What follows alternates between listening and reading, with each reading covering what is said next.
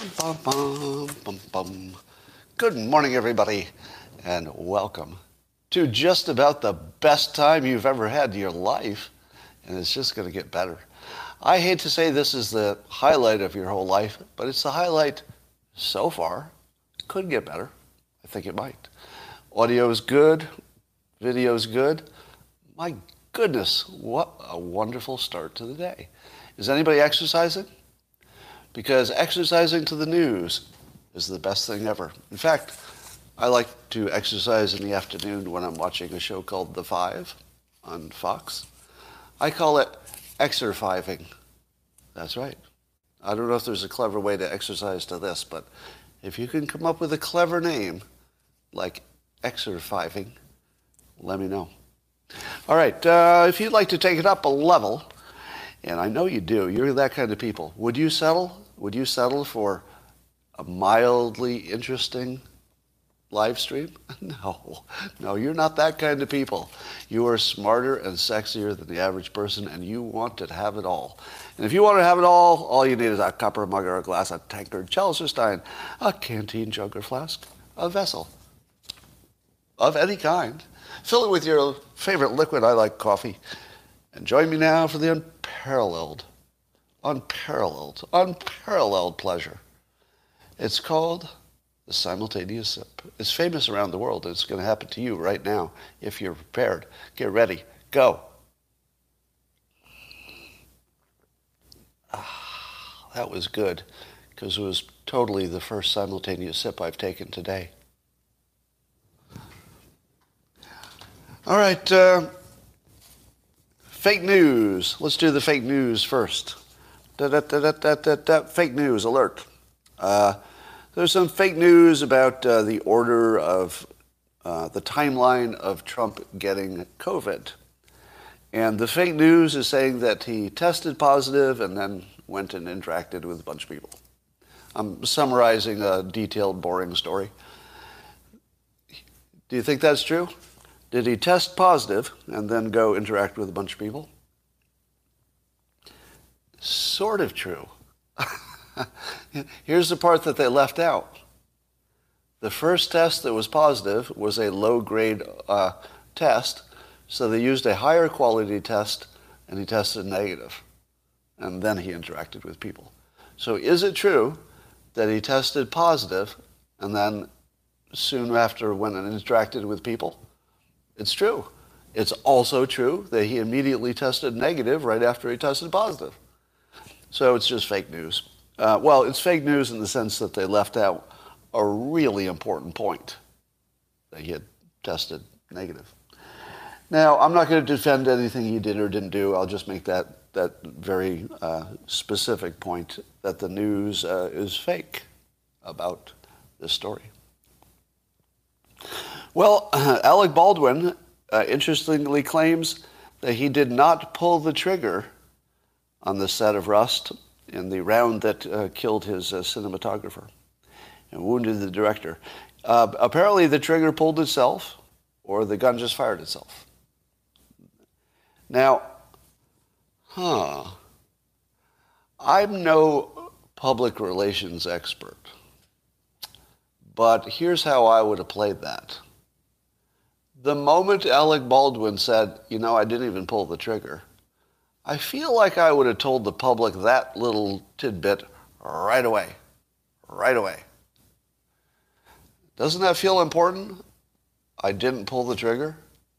Now, who knows if that's true or false? But it's pretty important to note it. Why are we just finding that out now? Really? You don't think there was one other person who already knew that he said he didn't pull the trigger? There was nobody on the set who was a witness to him saying, my God, I didn't even pull the trigger. There's something a little bit wrong with this story, isn't there? Who waits? How long have we waited since the event itself? How many weeks has it been? Has it been a month? A month? So there's something wrong with that story, and I believe it might be yet another sign of a poltergeist invasion. So far, according to CNN, the following things have happened recently. An SUV drove itself into a crowd of people. a rock hurled itself and hurt somebody, and now, quite alarmingly, a trigger of a gun has pulled itself. So that's not the worst of it. It's possible that a portal to hell has been opened, and poltergeists are running the show right now.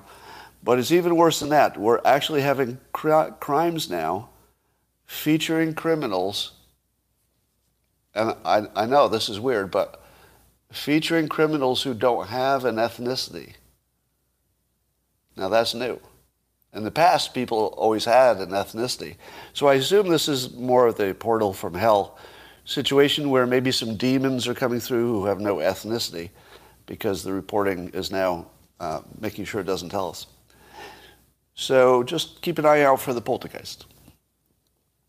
Had an interesting back and forth with a professional statistician, I believe, Joe Shipman. And we were talking about making decisions in the face of incomplete data. And I was calling that guessing.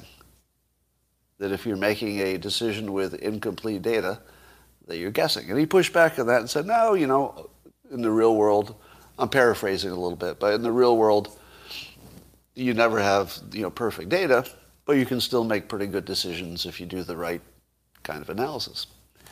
And I'll give you his argument, and then I'm going to counter it. He said, some of us need to make the best of the information we have, using as scientific a process as we can. Because decisions can't be avoided. I agree, you have to make a decision sometimes. Part of the process is identifying one's assumptions and biases to the extent possible. It's not a perfect process, but it merits recognition. Okay, so far. And he said it's imprecise to call it guessing, because that's what I did. I called it guessing. Specifically, the topic was guessing if you made the right decision about the vaccination. But he's talking more generically here. Because there is a whole science of decision-making under uncertainty. Correct. There is a process for decision-making under uncertainty, where you take into account multiple possible outcomes. Correct. Monte Carlo simulation, etc. One of the good ways to do that is you run all the possibilities and you see if there's any possibility that's bad. Because it could be that every combination of variables you end up either, positive or very positive, or negative or very negative. So it'd be good to know if no matter what you do, you end up positive or negative. Right? So that's definitely a process. I've used that process professionally. And he says, guessing has the connotation of identifying the most likely outcome and acting as if it is the only one. Well, no. I don't accept that definition of guessing, but that's not important. And he says, I won't allow any characterization of what I have said as, quote, guessing. The difference, he says, and then he makes a good case for his own track record of using his own technique. He said, with COVID, Russiagate, and many other recent controversies, not only have I been shown to be right, I have been right for the right reasons, which is actually a good comment. If you're right for the right reasons as opposed to coincidentally right, that does mean something. And if your arguments hold up, you get credit. I agree with that. But here's my counter to it, okay? Let's take Russiagate. How hard was it to know that that was bullshit? I think a lot of people just said, oh, Democrats in the news, they're all liars all the time, so it's not real. And then it turned out you were right. How many people did that? They just said, well, it's coming from people who lie all the time about everything, so I'll say this is a lie too. And then it turned out you were right. Was it because you did a Monte Carlo simulation with all of the variables? Nope. Nope. Sometimes you just need one variable. But I give you this caution. There is nothing more dangerous than being right about something big. If you want to completely destroy a human brain, one way to do it is to be coincidentally right about something big. Because you know what happens, right? You get cocky. And then you're pretty sure you can peer into the complex soup of variables and get the right answer next time. because you did it the last time. You can do it again. You were right on that Russiagate thing, so you're going to be right on this vaccination thing, right? You got a track record now. Now, if it were just one thing, that would be less convincing.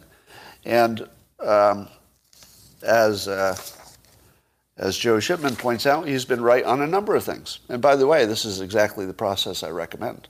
You should look at the things that you predicted, write them down or say them in public so you can be held to it, and then see how well you did.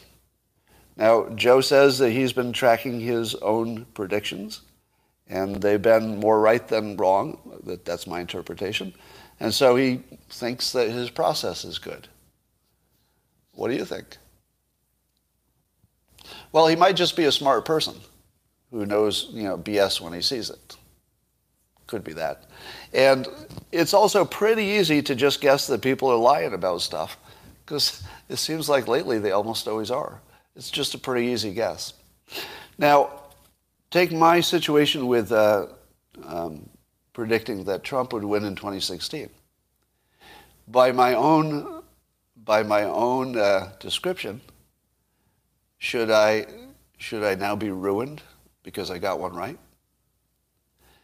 Well, it depends if it was a guess. In my case, well, I thought I could see something that other people couldn't see, which is he had the most incredible persuasion talent stack I'd ever seen. And I just happened to have a skill set that allowed me to see that before other people could see it. Now, I would say that at this point, even the Democrats say he's the most persuasive person in politics. They just don't like which way he's persuading. And I think the Republicans would agree he's the most persuasive person that's happened lately. So that was a case where I could simply see a variable that was invisible to other people, and it was the biggest variable, in my opinion. It was the biggest one. So that was really a very, very special case. And I tell myself that so I don't get cocky. I tell myself that I only got that right because of the weird coincidence that my talent stack was exactly the right stack to see a thing that was invisible to other people. How often does that happen? Right? I can't think of another time. Really? Well, actually, I can think of one other time. If it turns out I'm right about there's no sonic weapon that's causing this Havana thing, there might be something causing it, but I don't think it's a sonic weapon. I would say that, too, is exactly in my skill stack. So I can simply see things that people can't see because of a specific kind of training. Now, I would say if I get those right, those probably don't break my brain because, as Joe said, I would have gotten them right for the right reasons. But I will say this. If you're saying to yourself, I'm looking into a complicated situation where I don't have a special insight, which is most things, right? Most things you don't have a special insight. If you're looking at all these variables swimming around and then you say to yourself, all right, I believe this one, not this one, that, I feel that's closer to guessing. To me, I'm gonna stick with my characterization of that as guessing, because I think that unless you have a special insight, like I just described, you don't know which variables you've made correct assumptions about. So your assumptions will determine your outcome. It's not really the analysis itself. All right, so it's easy to imagine that the analysis gave you the answer when really it was just your assumptions, and that was guessing. So you have guesses in your analysis, and I don't know how anything but a guess could come out the other end. But I will take where I usually go hard at my critics, or even just people who disagree with me. I'm going to say that Joe Shipman has some really good points here about how there are times that you can do better than, I think, chance if you've got some special skills on analysis, which he does. So I would guess he probably does do better than chance. But if you get one right by pure luck, you're broken from that point on. You'll always think that you can do that, and you just can't. It was luck.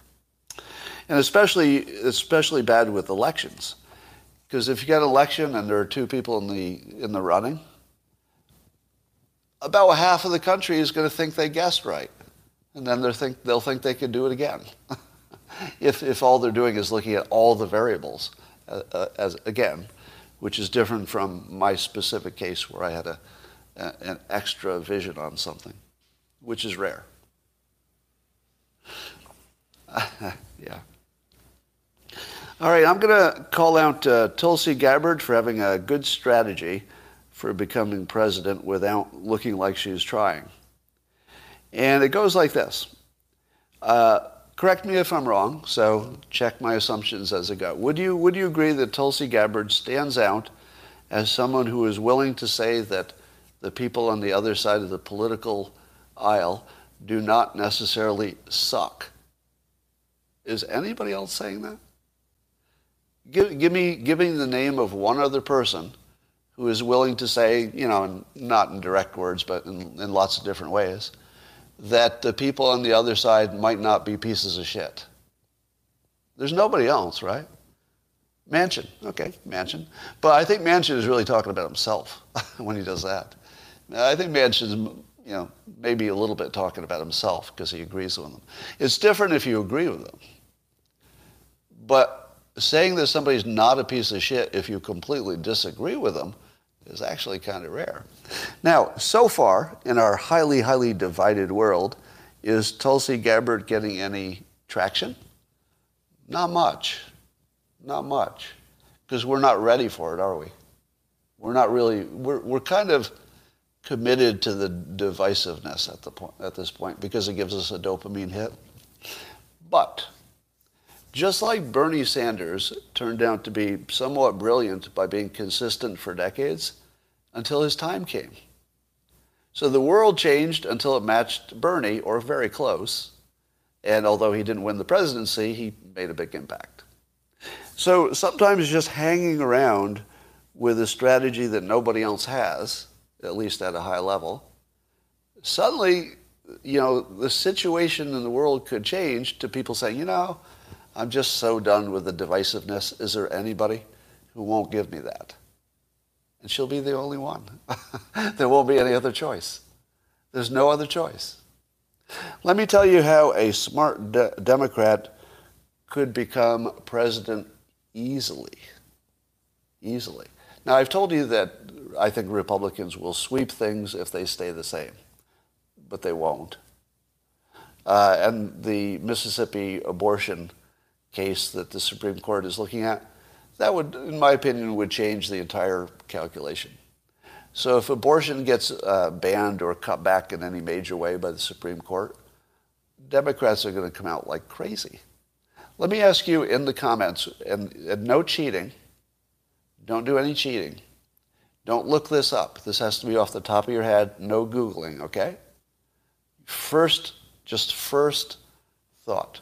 What percentage of Americans want the abortion question to be just a personal decision between them and their doctor? What percentage of Americans want it to be a legal abortion between them and their doctor?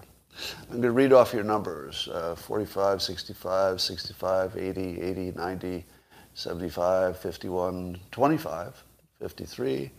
Over here, you've got 70s, 40s, 25s, 75s. Look how different your numbers are.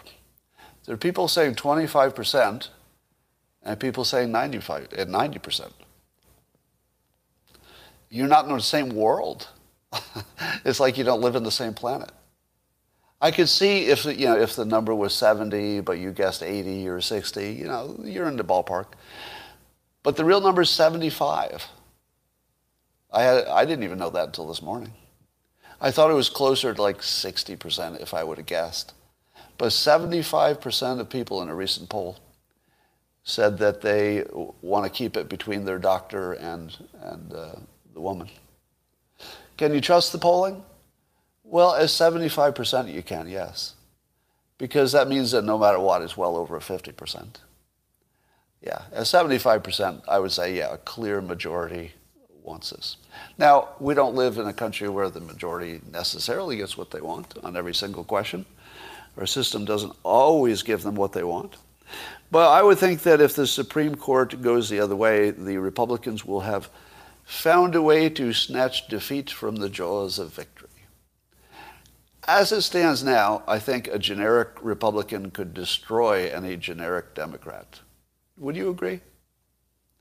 How many would agree with that basic statement? I mean, I say it as an absolute, but you know I don't mean it that way.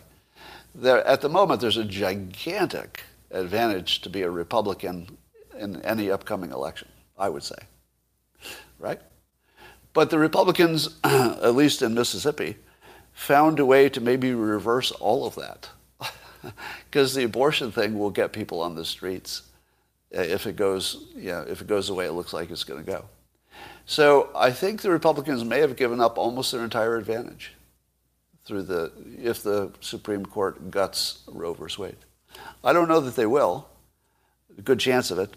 But anyway, getting back to the Tulsi Gabbard strategy, let me tell you how a Democrat could become president easily. I'll just give you the strategy. All right? I'll tell you the strategy, and they'll say, just easily, they could become president. It goes like this. All you have to do is say you really like the people who disagree with you, the Republicans, the conservatives, and spend some time with them, so that it's real. You're actually, laughing with them. You're spending some time. You're inviting them into the White House if you're there. Even on your campaign, you're meeting with bunches of people on the other side. Who's done that? Nobody. Nobody's done that. And it would be easy. How hard would it be to say that you like citizens of the United States if you're running for president? The easiest thing in the world. I've never seen it done. It would be the easiest thing. So first, say that you respect them and you genuinely like the other side. Big deal.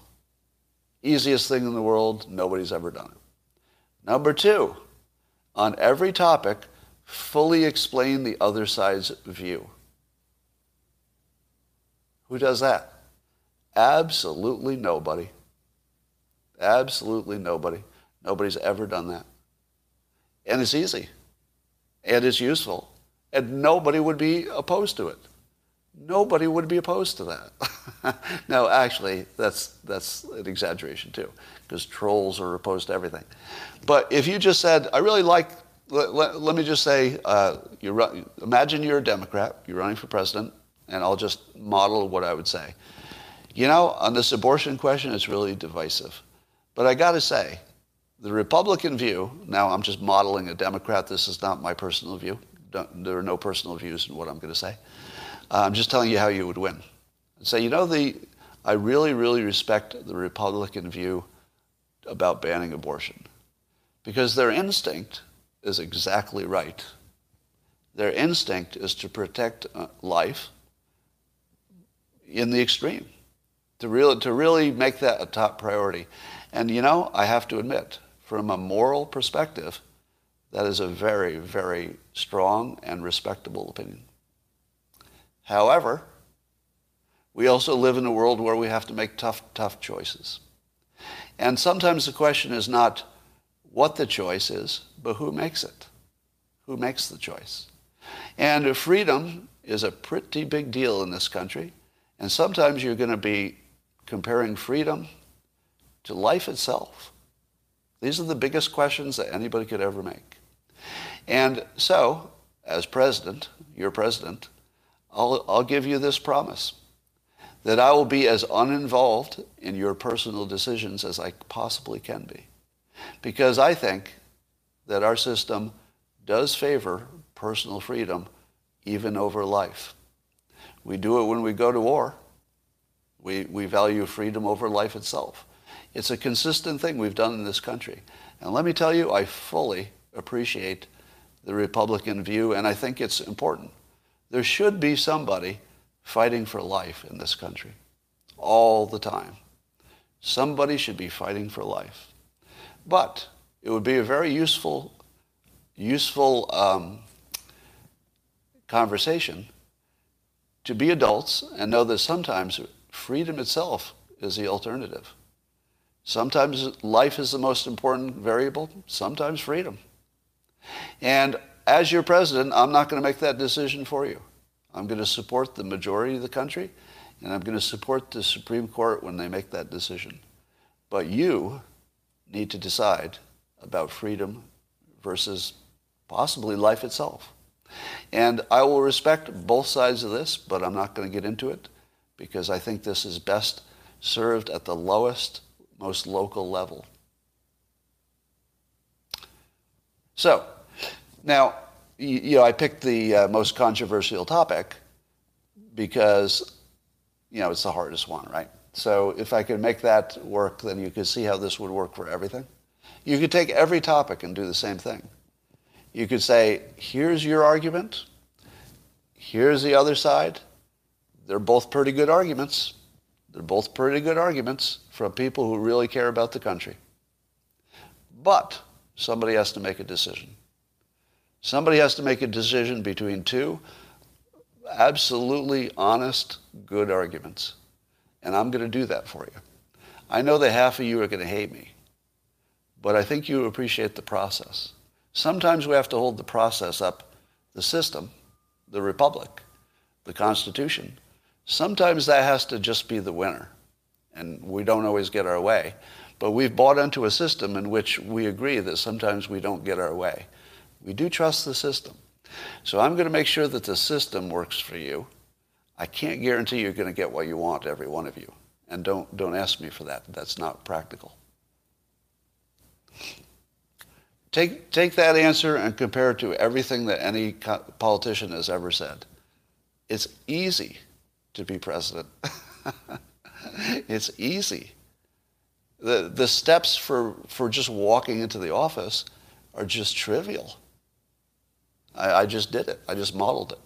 Now, if I wanted to be president and didn't have a background that would make it impossible for me to ever run for public office, I could easily be president. With I just modeled it. I could walk into the job, and anybody could.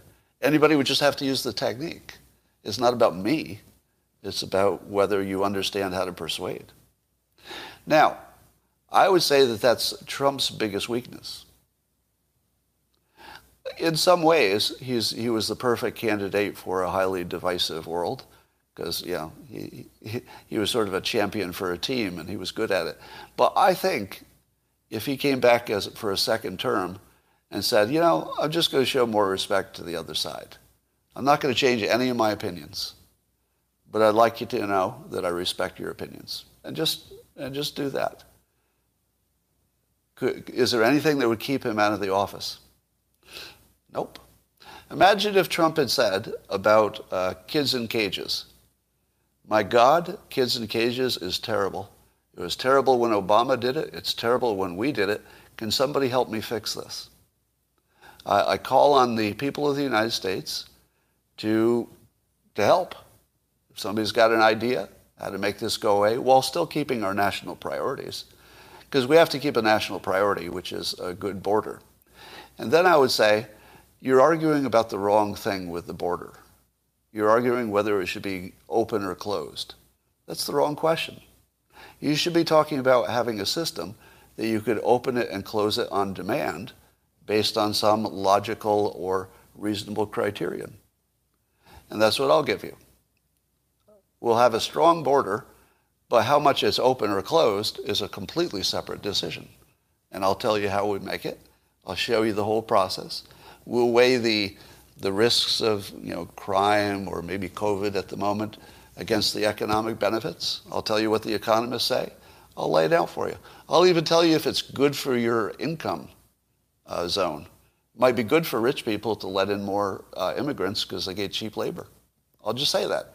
Hey, if you're rich, this is pretty good to let in lots of immigrants. If you're in the lower income level, it might be bad for you because now you're competing against more people. So I'm just going to tell you exactly what's good for you and what's bad, and then I'm going to tell you what the decision is, and some of you won't like it. All right.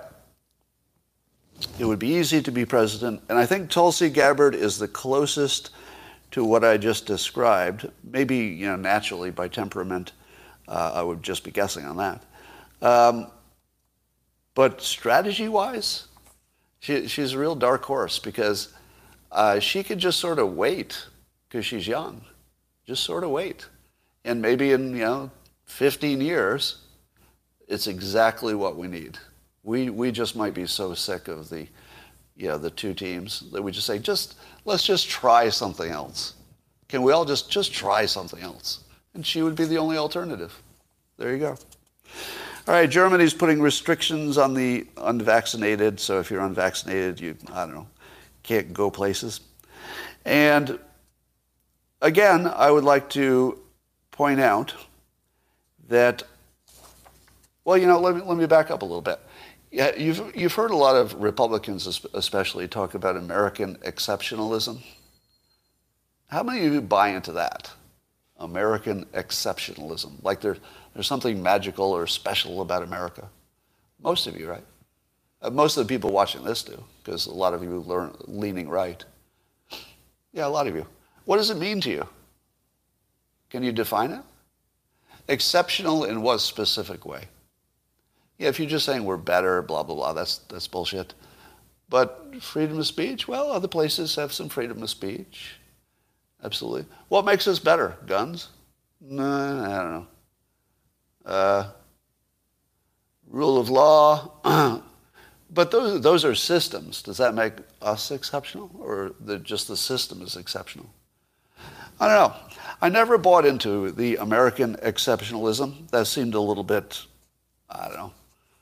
It seemed going a little bit too far. Definitely we were successful. If you said America is, one of the most or the most successful country of all time, I don't know. Could you back that up? Maybe. I'd be okay with that.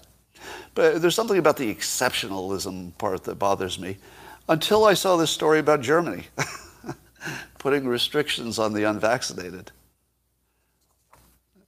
That shit isn't going to happen here. Let me tell you, I never felt like we were exceptional until I saw this. Germany? Seriously, Germany? Now, maybe we are exceptional because of our gun ownership. It does change things. Absolutely changes things. Because one of the things it does is it tells the public that they know they're in charge. If the public didn't know they were in charge of the country, they would act like they weren't, and then the government would be in charge. But because of gun ownership, there's a very large population, or percentage of the population, that knows for sure that the citizens run the country. Do they know that in Germany? Do the German citizens think they run the country? Because we do.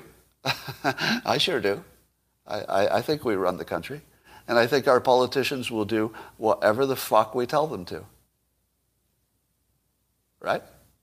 Now, the problem is the people themselves haven't decided. Right? When they decide by large enough numbers, then they tell the government what to do. And pretty much the government does it. This Supreme Court thing with abortion is sort of a weird exception, because it could be one of those things that goes way against the will of the majority. It's possible. But we do allow that there can be special cases like that. That's why we have a republic, right? For exactly that reason. I've never felt more exceptional than watching Germany lock down the unvaccinated and watching Australia do the same thing. That's just not going to happen here. It just isn't. And by the way, if you're leaning left and you're wondering why it's not going to happen here, it's because of the right. And you should actually be quite happy about that. You might be against gun ownership for lots of reasons, and they might even sound pretty good. But you have to appreciate there are some advantages.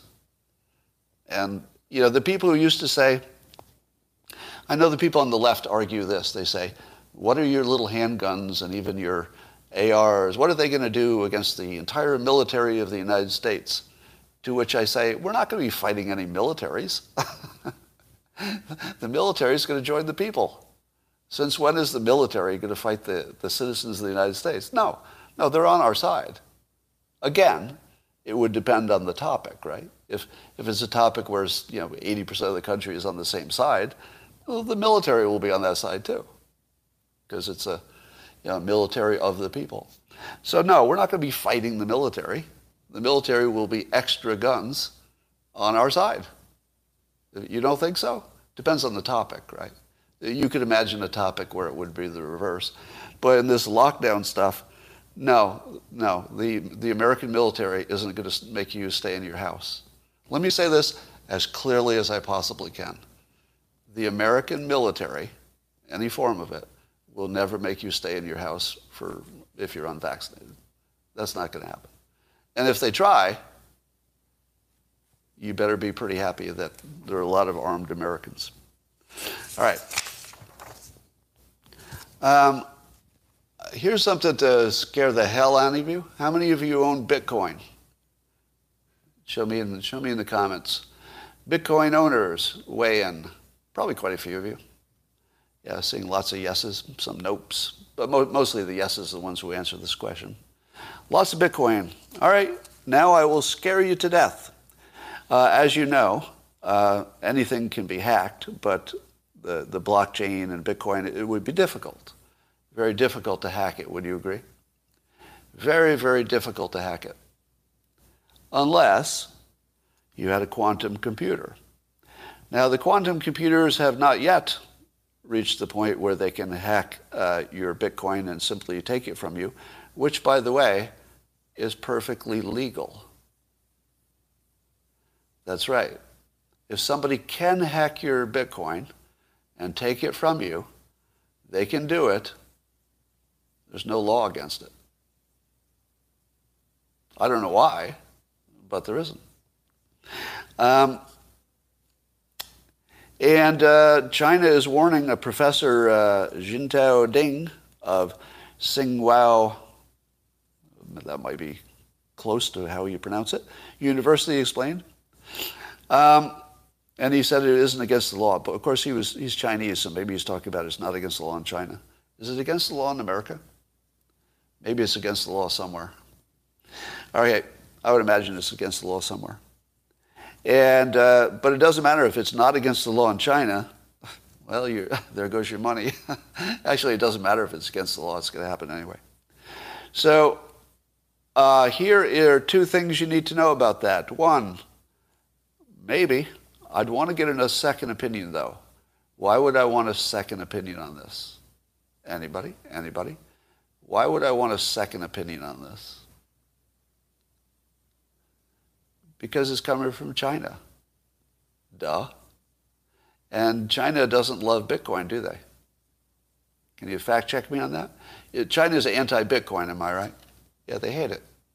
So here's a person from a university who is not afraid to say in public that Bitcoin might be a big mistake to own it, which happens to coincide with exactly the opinion of the government of China, because they don't like Bitcoin. So, Scott, stop being silly. The blockchain would be forked, the code would be upgraded, and we would move forward on the new chain. Are you saying that a forked and new chain would then be invulnerable from a quantum computer attack? Is that what you're saying? Clarify, please. Now, I do understand the basic concept that the good guys can stay ahead of the bad guys. That you can, apparently there's already algorithms that can defend against a quantum attack, or there's already newer encryptions that can do that. So, I'm not sure I believe this Chinese professor who's with me. How much credibility would you give a Chinese professor who says this in public, and coincidentally it's good for the Chinese government? Low. But if I hear it from an American source who's also an expert, I'd be pretty worried.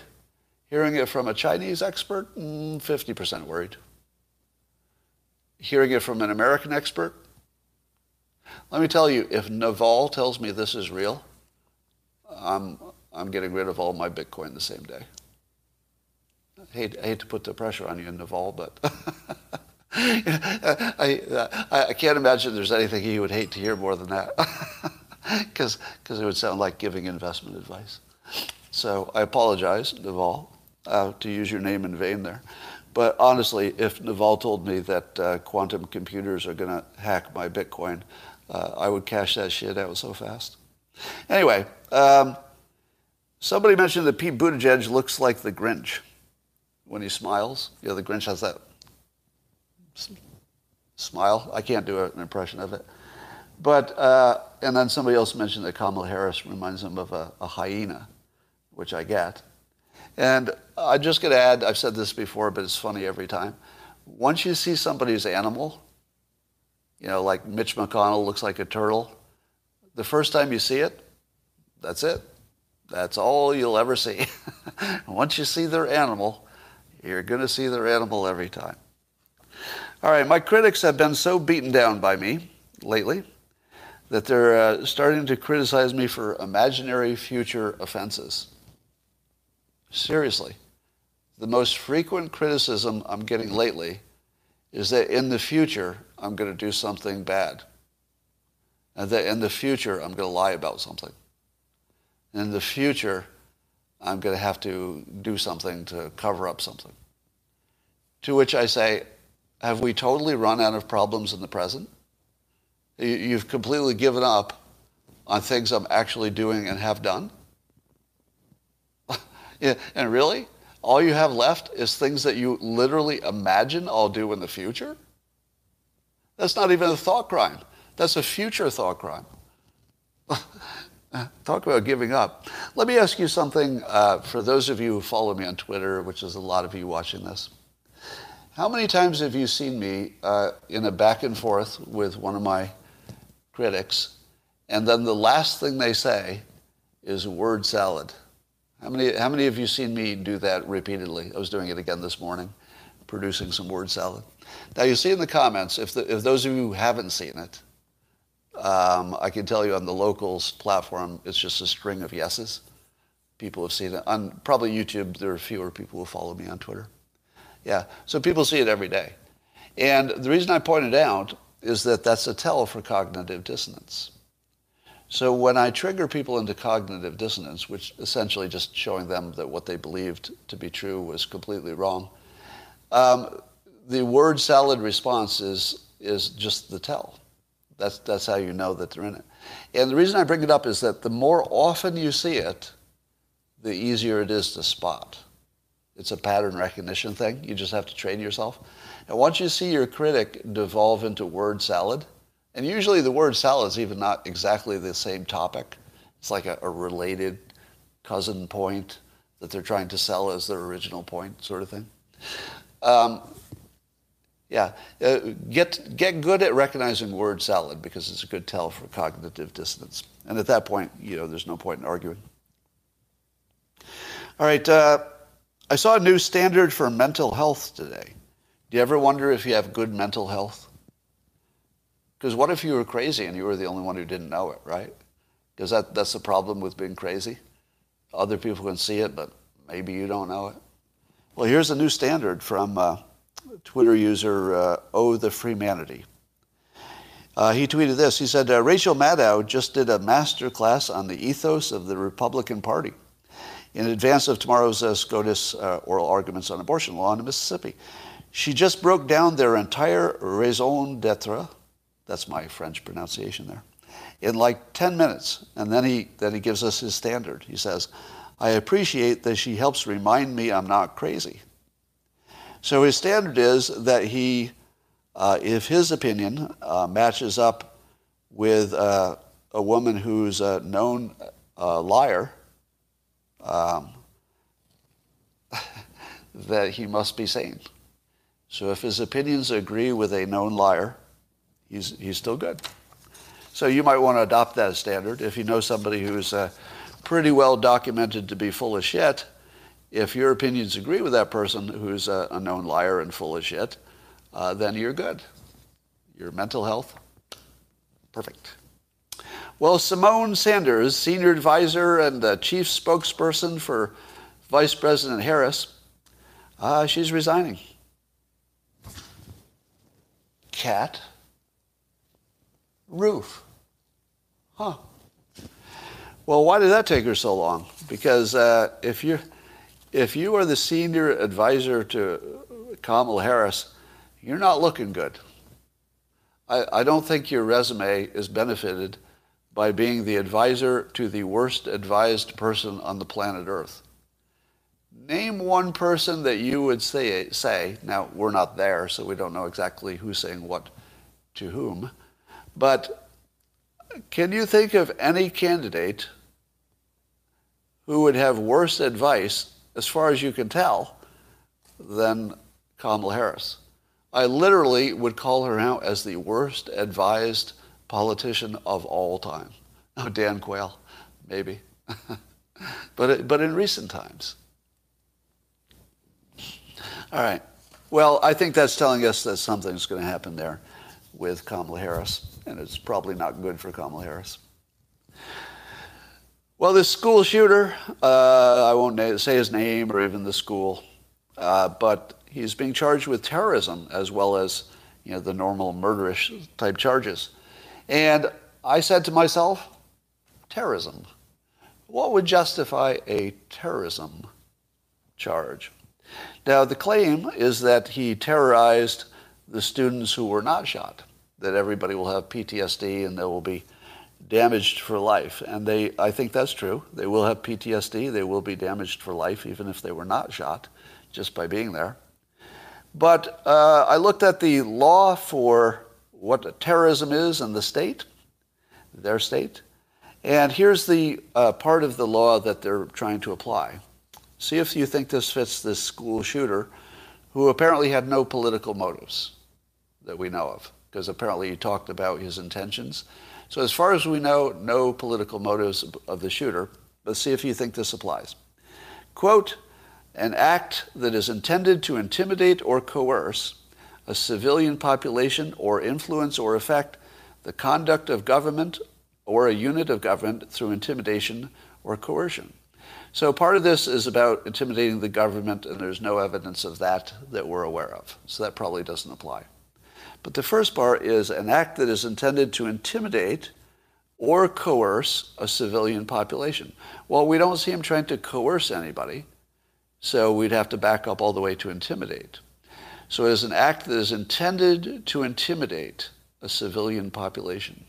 Is there any evidence that that was his intention? I'm not aware of any.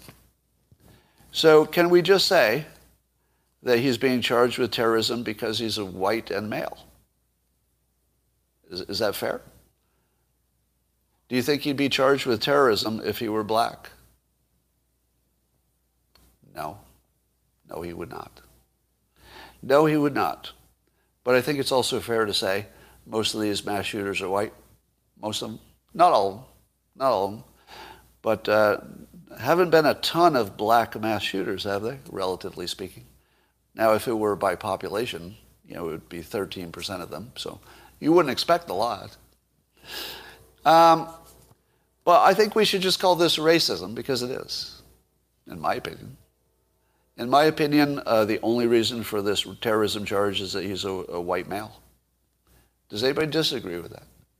Given that there's nothing about the terrorism law that seems to apply to any information we've heard anyway.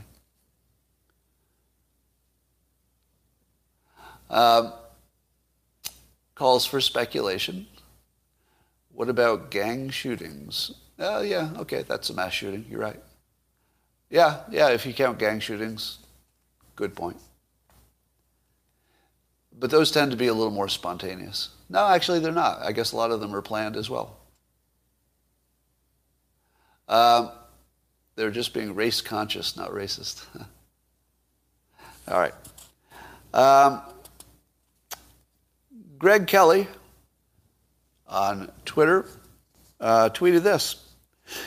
He complimented me first, and he said, is the normally brilliant Scott Adams still enthralled with Secretary Pete, meaning Buttigieg, the lazy media whore, fake veteran who's shelling out, blah, blah, and then he says some bad things about Secretary Pete Buttigieg. Now, would you say that I'm enthralled with Pete Buttigieg? Does anybody think that's a good characterization? Nope. No. I've simply said that his talent stack for evaluating infrastructure decisions is exactly the right one. I don't say that he'll use those talents correctly. I don't say that he won't politicize it. I don't say that he won't make any other mistake. How would I know? But his talent stack is exactly on point for that very specific thing, because he was a consultant for years, and that's what they did, make that kind of priority decision-making stuff. So here's my here's my response. I'm not exactly enthralled. I think enthralled would be the wrong. So not enthralled. But that's an example of binary thinking. So the binaries, that I call them now, the binaries, can only see that there's a left opinion and a right opinion. And any other opinion is invisible. It's actually invisible. You know, I said something before that I know none of you exactly understood, unless you're actually a hypnotist yourself, that a hypnotist can do something that's invisible to you. It's because your framework or your mental framework doesn't include it. So if you just do things that are outside of people's mental framework, it's actually just invisible. They think it's something else. So the binary is that I'm either all left or all right, and I vigorously, try to make sure that that's not the case. And you seem to really like him during the primaries. Yeah, I did. That is true. But enthralled? Am I hypnotized? I can't see any negative things. I've certainly also criticized him. I'm pretty much not enthralled by anybody. People have pluses and minuses. Somebody says, I was raised by hypnotists. My skills are untamed. I've known people who were raised by hypnotists, and they do pick up the skill.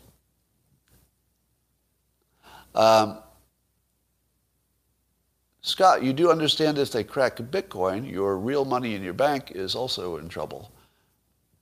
Probably so.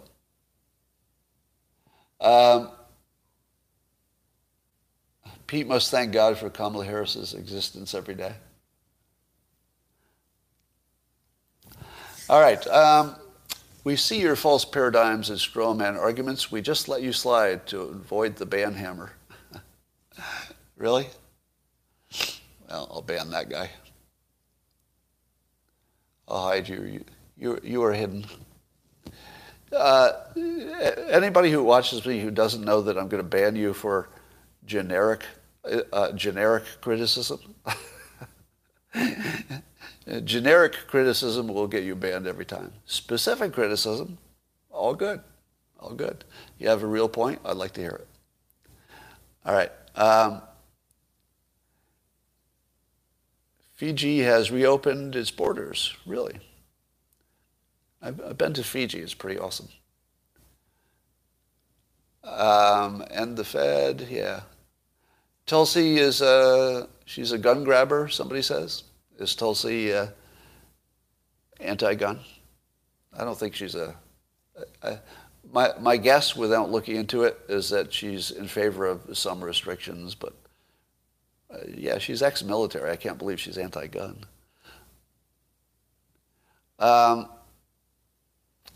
Scott doesn't understand the bird, which is the bald eagle.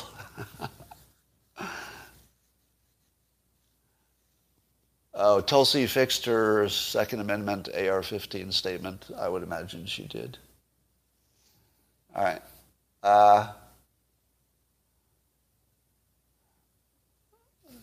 Somebody's predicting that Kamala Harris will be bought off. What is a German supposed to do now? The public is completely brainwashed. Well, good luck, Germany. You know, a lot of people believe that we're in the beginning of some kind of a permanent state, and I completely disagree. You know, there may be some things that linger and become permanent, but we're not going to be in COVID lockdown forever. All right. Has anybody heard about the COVID pill? Did that get approved by the FDA? I haven't heard. What is my animal? You tell me. Oh, a question on the abortion question. Again, I'm not going to give you my opinion on it because I just don't think it's useful to hear my opinion on abortion. Um, my opinion is that women should take care of it collectively and individually. But so 15 weeks, how many people would not know they're pregnant by 15 weeks? In the comments, this is a serious question. How common would it be to not know you're pregnant in 15 weeks? Because I'm wondering how unreasonable it is to ask somebody to make a decision within 15 weeks. Really, maybe within a month, because then that's the time you're sure.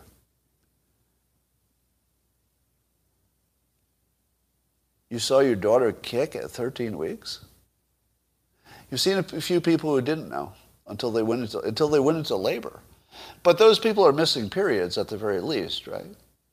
You know, somebody's going to have to inform me better about female biology. But how often do you not know you're pregnant? Because you're missing your period more than once in a row, right? You wouldn't test? Would you not test for the women here? Question for the women. If you missed your period, would you test yourself for pregnancy? And if you missed it twice in a row, would you test yourself for pregnancy? You would, right? So I'm wondering how unreasonable it is to have a 15-week ban. Is that unreasonable? I'm not even sure who suffers by that. Yeah. And the other thing I question is, what is the age that a baby can survive now? What's the youngest surviving baby that, let's say that one was delivered, somebody says 22 weeks is the youngest surviving baby? Somebody said 19, 20 weeks. So somewhere in that range, about 20 weeks.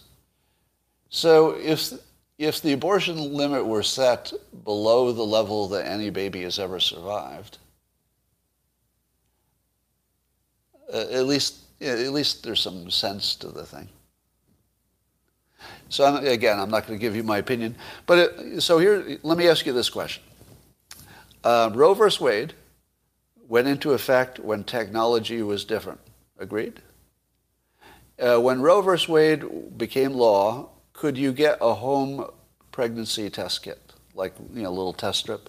They didn't exist, right? Then I don't think.